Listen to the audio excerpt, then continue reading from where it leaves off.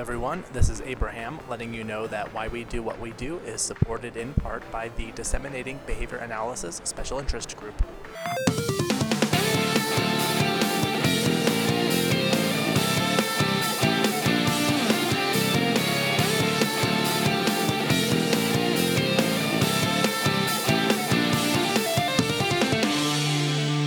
Welcome to Why We Do What We Do. I'm your host, Abraham. And I am your co-host, RYANO. And we're here to talk about a bunch of psychology stuff. Yeah. So specifically, what we're going to tackle today is called electroshock therapy. And so I'm going to go a little bit of history of this, talk about what it entails and all that sort of thing. So I think, did you pick this topic, I believe? I don't know where it came from, actually. Okay. I think it was just like a mad brainstorm list. Okay. It was not something I'm super, fluent in, but because of putting it on the list, now I know a lot more about it. Yeah. And so that actually already sort of brings up the point that this isn't a first line of defense for most things. And this isn't all that common, although it has been depicted as being this, it's been overly used and applied to all these things, and it shows up in TV shows and movies and whatnot. It's not that common of a treatment for psychological disorders, which is why neither of us have been in situations, at least I haven't, where I've used it or even been around a place where it was used or anything like that. Yeah, same here. I've never been in that situation myself. Okay. There's one thing that I thought was interesting. There's just a huge variance in the researchers' perspectives on the effectiveness. It's all the way from it's completely ineffective and it causes brain damage, right, all the way to the other end of this is the effective treatment, quote unquote, that we should be using always. Yeah, it's kind of crazy. The bee's knees. Yeah. Yeah. So let's get into the history of this a little bit. Apparently, I actually didn't know this, but apparently, the use of inducing seizures for a medical treatment has been around for centuries. But the electroconvulsive therapy, or sometimes called electroshock therapy, has really only been around since about the 1930s for the most part. And so it was really in the sort of 1934, 1937, 1938 that there started being papers and research that was published on this. Conferences were being held where researchers were talking about this, and where they actually started really applying it to humans in sort of a systematic way. Yeah, but then as we were digging into the history too, it goes way back farther than that, right? And yeah. It's even hard to pinpoint where things really started. Right. Even as early as I think 1740s, there was some description of the use of electricity in at least some kind of medicinal capacity, and it's varied how people attempted to use this. Now, just to sort of dive into why someone would do it, or even what it's supposed to do, is electroconvulsive therapy, or ECT. I'll just call it ECT from here on out. Yeah. As it's applied, generally is applied to the brain, and it either flows through the entire brain or flows through only a portion of the brain, called bilateral or unilateral, which is to say it'll either go through one hemisphere or both, and it induces seizures. That's the whole point.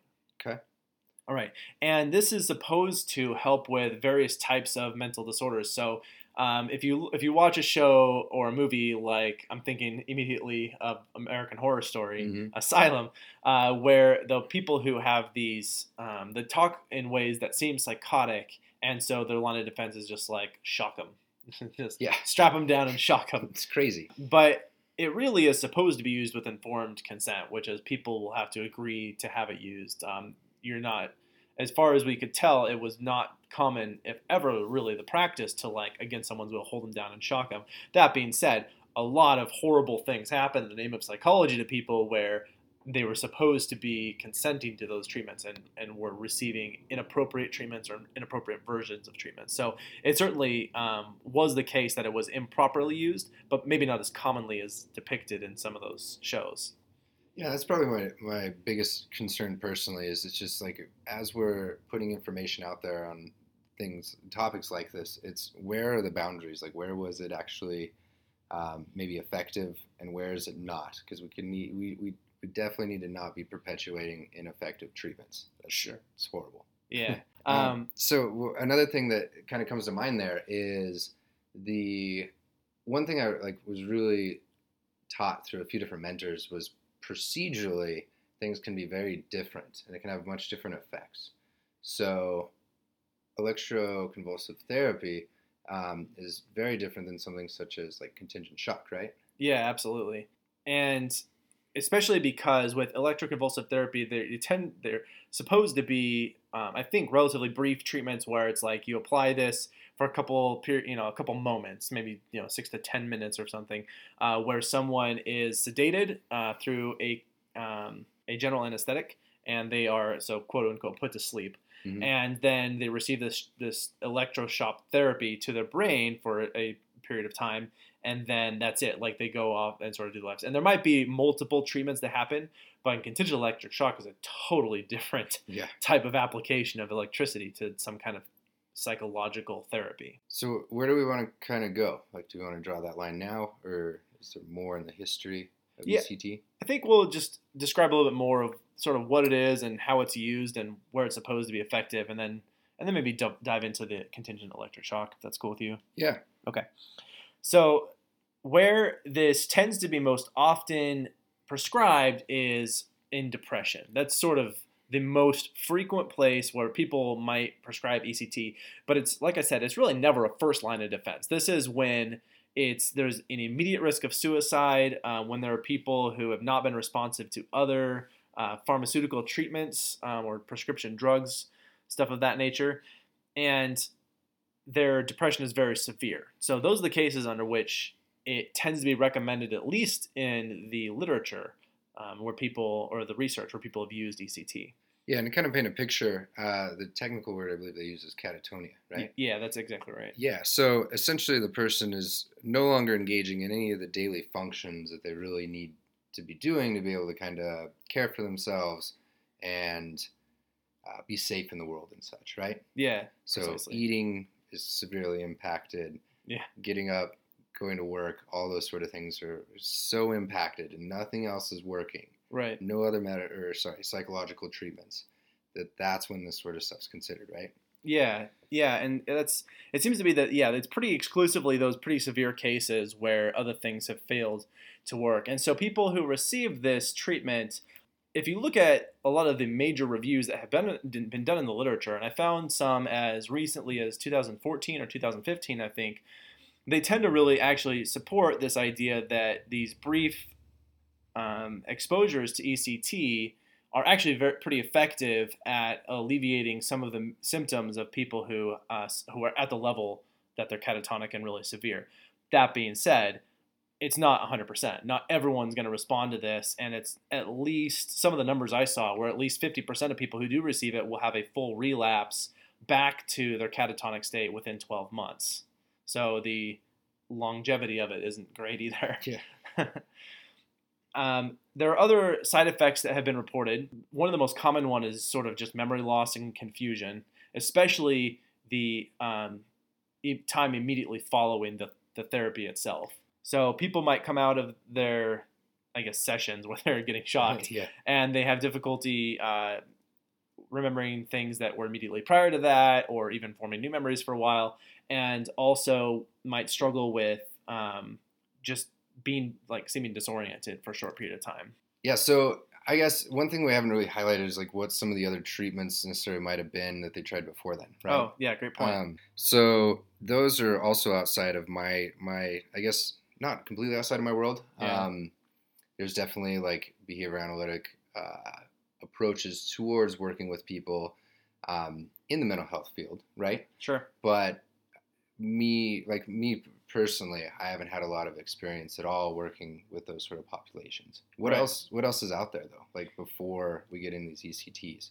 Well, most people, their first line of defense is going to be one or two things, or those things combined. And that's either going to be antidepressants or some other psychotherapeutic drug. Like mood stabilizers. Exactly right. Lithium is common. Or the other one might be a general sort of talk therapy where you sort of meet one-on-one with a psychologist or psychiatrist who will work on what they might call a cognitive therapy model, which is a lot of tell me why you're sad. Yeah. And I'm oversimplifying. That's obviously not how those sessions go. But where it's more structured around a verbal exchange between a therapist and their patient than it is just yeah, you're crazy. Here's some drugs. Go take these, and Yeah. we'll see if you're better in a week. Yeah, and those talk therapies have been extremely, I mean, same thing across the board in their effectiveness, but Right. there's actually a lot of really good approaches in that, right? Absolutely. Yeah. There's several different types of talk therapies that have shown to be very effective in dealing with depression. And I think one of the most well-known types is called cognitive behavior therapy, or Yeah. CBT. Are you familiar with some of the way that CBT works? Yeah, somewhat. We should probably paint a picture. Yeah. Let's do that. Okay. Yeah? Yeah. Just a brief. Yeah. Go for it. Okay. So my understanding was that there was kind of three waves of behavioral therapies. The first one being really kind of in the heydays of the initial kind of behavioral approach. Sort of the behavior modification. Yeah, and people moving into the world of kind of mental health and working in that area. Right. Largely, there was a little bit of progress, but the collective of everybody in psychology essentially was like, this wasn't enough. We need something else. Okay. Enter the second wave of behavioral therapy. Okay. You want to describe that one a little bit? Well, I'm not actually totally sure what you're referring to, but in the behavior mod days, I think that what you're talking about there is it was basically just let's throw in some reinforcement and let's use some punishment and let's use some restraint when necessary. But it was a lot of like, people carrying around the bags of M&Ms and and then like people who were like, that's how it was perceived. Yeah. Right. Yeah. Right. Yeah, exactly. It was kind of introduced at a time when, how I understand it at least, was there was a lot of people that were looking for really getting at like what we kind of talked about in our past episode of like, are we really getting at the consciousness? Are we really getting at the mind of these individuals? Are we really reaching those folks? Right. And that's where the kind of cognitive revolution came in. And that was the second wave? That would be the second Okay. wave. Okay. I wasn't sure if that's where you're going with that or not. Yeah. Cool. And yeah, the CBT or cognitive behavior therapy model, it's been around for quite a while now. There's a lot of different ways that people apply it, but the general approach has, it's sort of a two-pronged approach, which is really implied by the name cognitive behavior therapy. And the cognitive portion of it has to do with, this is the talk therapy aspect where the person who is the therapist has the role of trying to address the way that the person is thinking about their problem, right? Mm-hmm. And so I've even heard it referred to as cognitive restructuring. Yeah. Yeah. Yeah. It's very common. And so because this is all based inside of language, there seems to be sort of a limit to how well that language could apply to how that affects the individual. So, for example, I could describe to you all day how the laws of aerodynamics work, but you're not going to walk out of here and be able to fly. Yeah. Right. So, I wish. Right. And so the reason I say that is because the behavioral aspect of this then tackled what was the actual thing that the person was doing, and how do we change, or how the therapist's approach was, we'll change both the way they think about it and the practices that they're engaging in. Yeah, and that's kind of a good segue into the third wave, which was really kind of looking at maybe we can't necessarily change per se the way that people are thinking about these sort of things. Right. So there's actually, it'd be really fun to go into some of that actually on another episode of like, can you change those sort of thoughts? Right. But that's where kind of the third wave approaches, and there's a couple in particular: acceptance commitment therapy, dialectical behavioral therapy. There's others. Functional analytic therapy, FAP. Yep. Or psychotherapy. Yeah, psychotherapy. Yeah, functional analytical psychotherapy. And with those, they're just really looking at kind of blending. I kind of look at it as like in a very kind of lay level of like they're blending the first and the second wave kind of approaches together. Sure. They're kind of saying like we need to go in there, we need to be constructive and help the person kind of rebuild in some sort of way, but we can't necessarily rebuild thoughts in the way that people are thinking. We need to kind of approach it more of this kind of nurturing and very, I don't know, kind of like therapeutic, like understanding therapeutic process. So to enter some of the mindfulness and those sort of ideas. Yeah. So yeah, that's I wanted to maybe just briefly hit those three areas and just kind of mention like there's those things, and that's 100 years of history that we just covered in like what, six minutes. Yeah, we'll probably dive into each of those topics I think in their own episode at some point. Yeah, you could have one just you could talk for forever about those things. Yeah. But those are the things that have been tried and tried and tried before any of this is actually considered at any point nowadays, right? Yeah, Like but at before all. ECT is what you mean Yeah. is considered. Yeah, it's usually when there's a pretty immediate need for some kind of change that needs to happen right away. And we couldn't risk this person harming themselves or just dying from lack of activity before. Everything else is impacted in life. Like Yeah, everything. exactly. They're at the level of extreme impairment for the most part. So, like I said, looking at the research that people have done really shows that for those people, this tends to be an at least immediate turnaround for the majority of them. Mm-hmm. But a lot of times, not everyone responds to this. And so there have been people who have sort of recommended combining ECT with different types of drugs that people might already be prescribing. And they found out pretty quickly that you do not combine them with some of them. And one of those is lithium. The combination of ECT with lithium seems to be very ill recommended, I guess. It's a bad thing. Yeah. We'll put it that way. And however, there have been some research looking at the combination with ketamine. And ketamine is a sedative. With ketamine, they actually found that the combination with electroshock or ECT is that there is a prolonged period of confusion than there would be with just normal ECT. And so at least the review that I read suggested that this might not be any more effective than ECT alone and might actually be not necessarily harmful, but less effective than ECT alone. And so another couple things just to touch on this, because I think I'd really like to transition to talking about how many people maybe think of ECT or electrotherapy is the use of shocking someone for like punishment, and we'll get to that. So just really quickly, a couple other things. If you were to look at an arrangement where someone was receiving ECT, you're going to see in modern technology is they have these little electrodes are pressed up against their temples, and that those are fed from a machine that one regulates the power, and it's going to produce these brief pulses of electricity through the brain, as opposed to what was most commonly done called a sine wave. And those are just continual, right? Exactly rather right. than Yeah, pulses. rather than pulses. And it's believed that the pulses cause fewer cognitive problems than the sine wave did, but there's actually not really hard research to prove that. It's the common practice. Okay. And then, so what is like the thing that actually quote unquote works? Like what is this like mechanism? Right. I'm glad you asked that, because mostly nobody knows. Okay. Yes, it induces seizures, but why should the seizures have any kind of therapeutic effect on something like depression? There doesn't seem to be any real consensus on how or why this would actually affect how someone is doing psychologically speaking. I think there's some evidence to suggest that there's decreased blood flow in the brain, at least in the prefrontal cortex, where a lot of the shock actually travels through.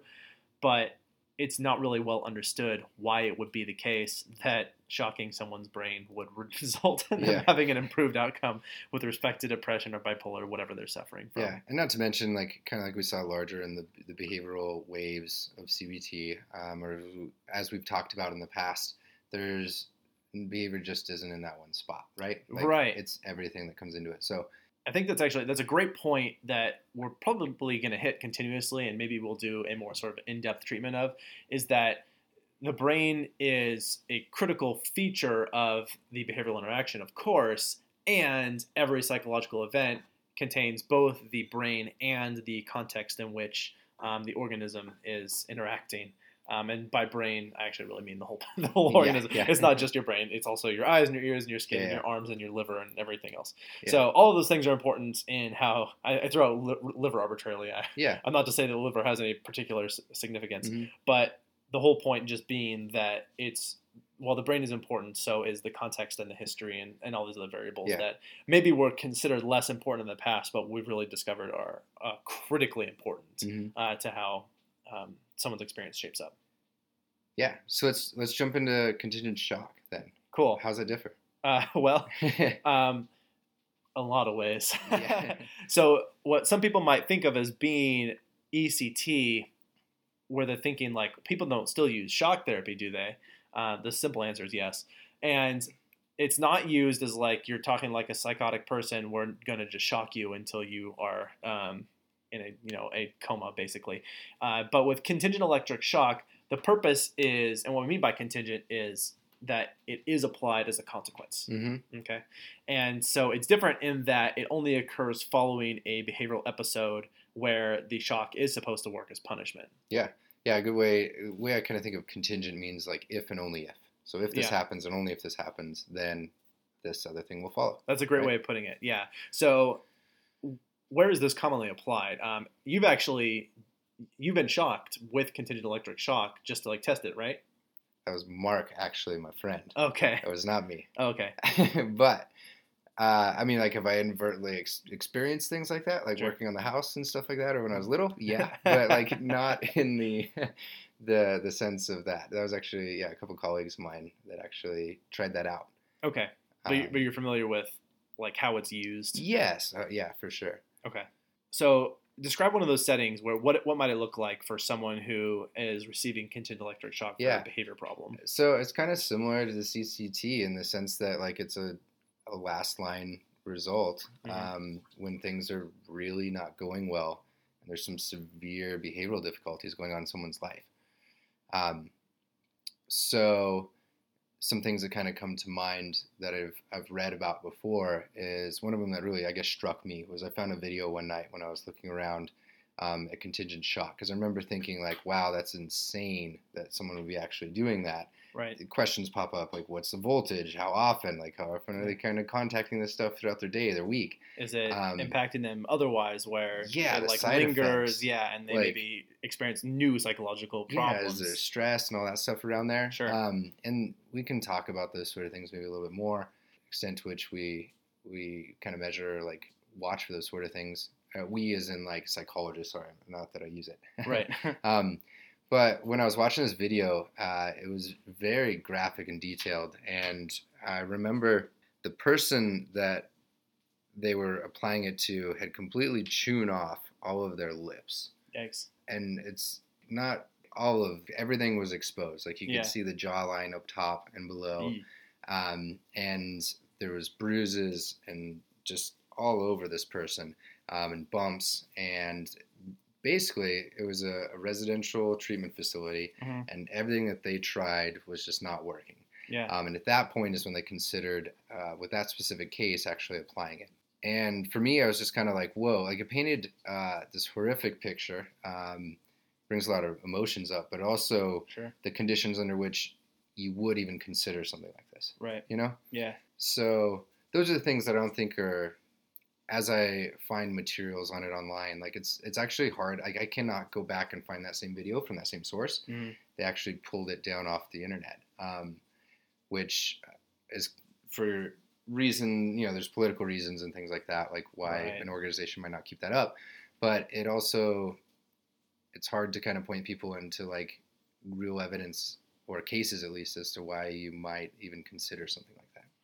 Yeah. And so from my experience with some of these instances where someone might use contingent electric shock, as you mentioned, these are for last-ditch efforts. So they've already tried all kinds of other therapies. Like they've been on medication, they've been on restricted diets, they've been through a whole gamut of behavioral treatments and that sort of thing. And they end up in these cases where their behavior is often life-threatening or severely, severely impairing. And I know I heard about, there was an older gentleman who had some kind of intellectual disability that was pretty profound. I think he had very few communicative strategies, which is to say he couldn't really ask for what he needed. He couldn't really communicate with anybody that was around him in a meaningful way.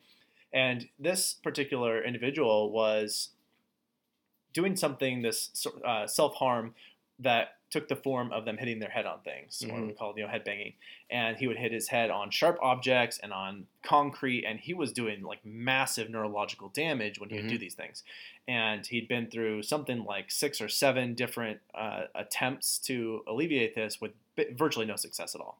And I heard that when they put him in this facility where they then applied the contingent electric shock, they shocked him maybe 3 times and he never hit his head again. Yeah, so the contingent part kind of key there, right? Right. It's following something, and it's immediately following that actually can produce this decreased rate of future responding. Oh, that's a great point. So it wasn't just they like put him in a room and it was like shock, shock, shock, you're good to go. It Yes. was he hit his head and then there was immediate response of shock. Yeah. That was the consequence. Hit your head, Yep. you get shocked. Yeah, and like a general best practice of what I'd read was you come in with kind of like a quote unquote medium strength. You're not coming in with a low strength of like a shock, Right. and then increasing it because you can actually have some tolerance effects from those sort of things. So they build like a tolerance to like an increasing amount of potential. Yeah, that's actually a best practice approach Okay. for punishment in general. The technical term of punishment of you're making some sort of change contingent with the intended effect of it decreases rates of responding. Okay. But yeah, in addition to those sort of things, there was also depending on the location, I know one of them that I researched a lot required extensive postdoctoral training, review boards, and approval from local judges as well. Not only showing documentation, but like exactly what happened when they tried all these other treatments beforehand. Right. And only then was it then considered to be written once it was approved. And then once it was written, the people who wrote it not only kind of went through their own review, but they weren't allowed to be the ones that like applied it. Right? There was a lot of safeguards in there. I don't know the extent to which those really are or aren't there in any facilities. I haven't looked around in the last year, but I know that it was a lot more internally regulated and watched over than sometimes painted. Now, what's the potential for sort of harm here? And going back to this particular individual, that it may have saved his life, but are there people for whom they received contingent electric shock and that really wasn't inappropriate, do you think? Yeah, I mean, I'm sure, right? Sure. In the history of psychology. Yeah, that's fair. My understanding is that there's a lot of well documented when it's a last ditch effort that it's effective and it's useful, and that the side effects are quote unquote worth the outcomes that the client leads to, like what they experience, right? But I guess part of why I'm kind of hesitant is like at least now in my life, like I got really into perspective taking, empathy, and those sort of things. Like as much as I want to say like, like I could put myself in those people's shoes, like I can't do that. Yeah, that's a fair point. At all. Like I cannot even pretend for a second that I can really put myself in their shoes and be like, they didn't experience these sort of things. Right. There has been reports of, in the media just in the last like 10 years of people who've received that even minimal amount of times. And then later on, even though they experience those sort of outcomes of living a more fulfilled life and whatever it was, that they still remember those sort of things and they kind of haunt them. And if that's true, and I always take people on face value like that, like that's horrible, really. Sure. And I don't know how to quantify, was that worth the outcomes, or was the other life before then better? Right. And that actually sort of gets into, we talked about the ECT requires informed consent. Most of the people who end up being in a situation where they might experience shock, they are not they don't have the capacity to give informed consent. That decision is made for them by their caregivers, by the people who are sort of the relevant stakeholders for them. And a lot of, there are cases that these caregivers are really displeased with that as an intervention. So you're right, like it's impossible to say, these people already can't communicate what they need and what they want, and we're sort of like, well, we're going to go ahead and change your behavior, and here's electricity to make sure that works the way we need it to. And so, they end up just sort of getting pushed through these systems without a whole lot of understanding of what the experience might be for them. But, I think it's safe to say, at least, that the people who do this, they really do mean well. Like they approach this with the intention of, we are trying to improve the quality of life. Yeah, and 100%. there's a lot of safeguards in place to try and prevent abuse or harm that goes beyond the necessary, and also worth acknowledging that like sometimes that is still going to happen. Yeah, that's been my understanding. I like the kind of furthest down like a rung of like restrictive approaches to helping somebody that I've ever worked in was in a school system where we were contracted as a private entity to help solve some of the situations that the student was experiencing in the school system. Sure. And there was essentially about 14 things that would happen in which you'd kind of drop down into more and more restrictive environments before 14 like interventions, like, or levels of intervention. Kind of levels of intervention. Imagine Okay. like a student in the classroom, but then a student in the classroom that's kind of checking in with a teacher once a week. Like, Okay. you know what I mean? Progressing all the way down into like you're in your own separate day school, and then you're Right. no longer in your own separate day school, but you're in a separate day school, and you're not allowed to leave, and you have a one-on-one therapist with you all the time. Sounds like fun. And when it came down to that, we would have 20 there was 22 to 25 people in the largest like team meeting that I ever went to. Wow. And I was amazed, but at the same time, because of the resources and all that, but it was also awesome that there was so much oversight in those sort of things. Sure. Legal defense on both sides, making sure that things were kind of going well. So that's been my understanding is like, it's even past that. You're going to a judge and you're presenting, and they're kind of watching over those sort of things. Yeah, so I think it's probably important to acknowledge we're not really advocating one way or another whether people should use ECT or contingent electric shock. We're mostly, the purpose here is to outline and maybe try and address some of the confusion or misunderstandings that people might have. That is that a lot of people hear of something like contingent electric shock or even ECT, not really knowing that there's a difference, and just think, oh my God, like this is the most horrible thing. And it certainly is controversial, and even people who know a lot about it might still have a very shock position or very pro shock position. And really the purpose here was just to illustrate as much as we could why people have these positions and sort of what the considerations are around it. It's not so black and white as this is an evil, terrible thing and we should have never done it. And it's just complicated. Yeah, I guess if any of the listeners heard any sort of like intonations or anything in my voice to kind of convey those sort of things, like especially the contingent shock, it was just an area that I got really into reading and trying to understand a little bit more of. Sure. So it kind of leads to those sort of things. But I've never been a part of it used. I've never tried to work in a place where you can actually use it. Like it's not part of my world, other than I dove into it and read quite a bit one time. Would you ever want to be shocked? I would be up for. I always try things once within reason. I'm also a fan. Like I like to know like what the experience is like. If I don't think it's going to cause me or the people around me helping me experience any sort of distress. Yeah. And my colleagues that have like experienced contingent shock, it did not impact their life to the point that I think they would personally impact mine.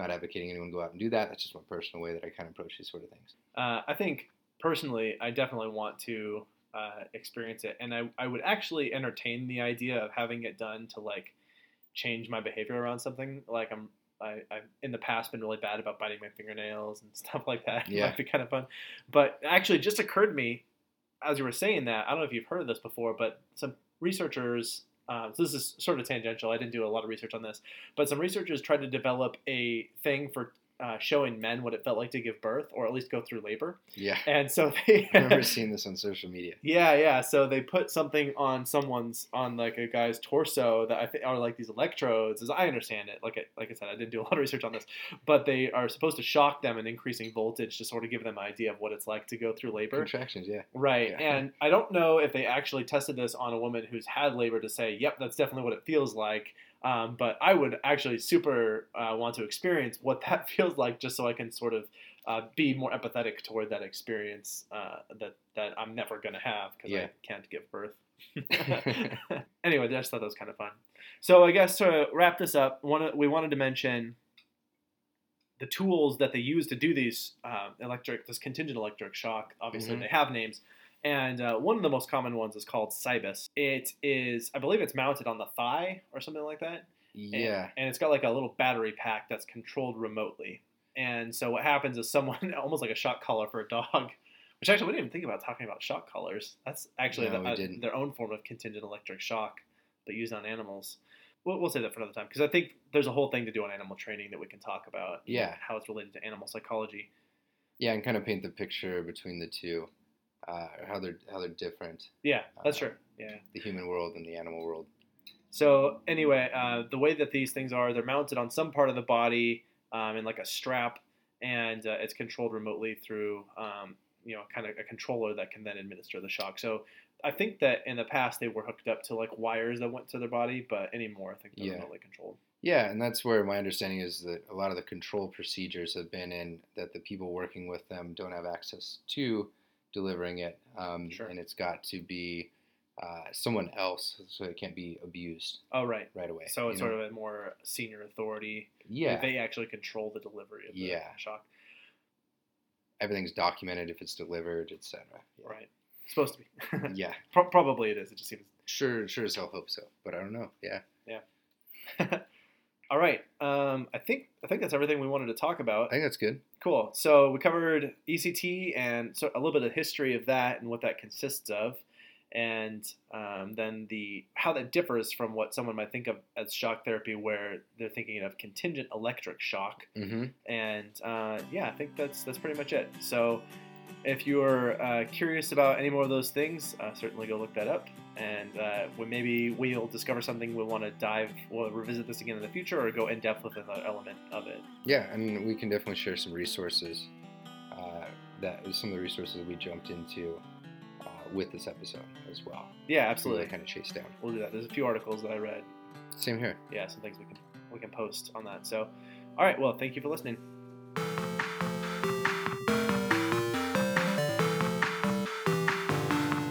Thanks for listening to Why We Do What We Do. If you like what you heard and would like to support the show, please consider heading over to our Patreon account at patreon.com/WWDWWD podcast. Every little bit helps, and we're continuously lining up perks and merch for our supporters. Contact us on any social media platform at WWDWWD podcast, or email us at info@wwdwwdpodcast.com. You can learn more about this episode and other episodes by going to www.wwdpodcast.com. There you will find links and detailed and shareable show notes. This episode of Why We Do What We Do was written and produced by RYANO and Abraham, artwork and logo design by Andrew Pollock at nogdesigns.com, video and production assistance from Tyler Bessier, and music courtesy of Justin Greenhouse.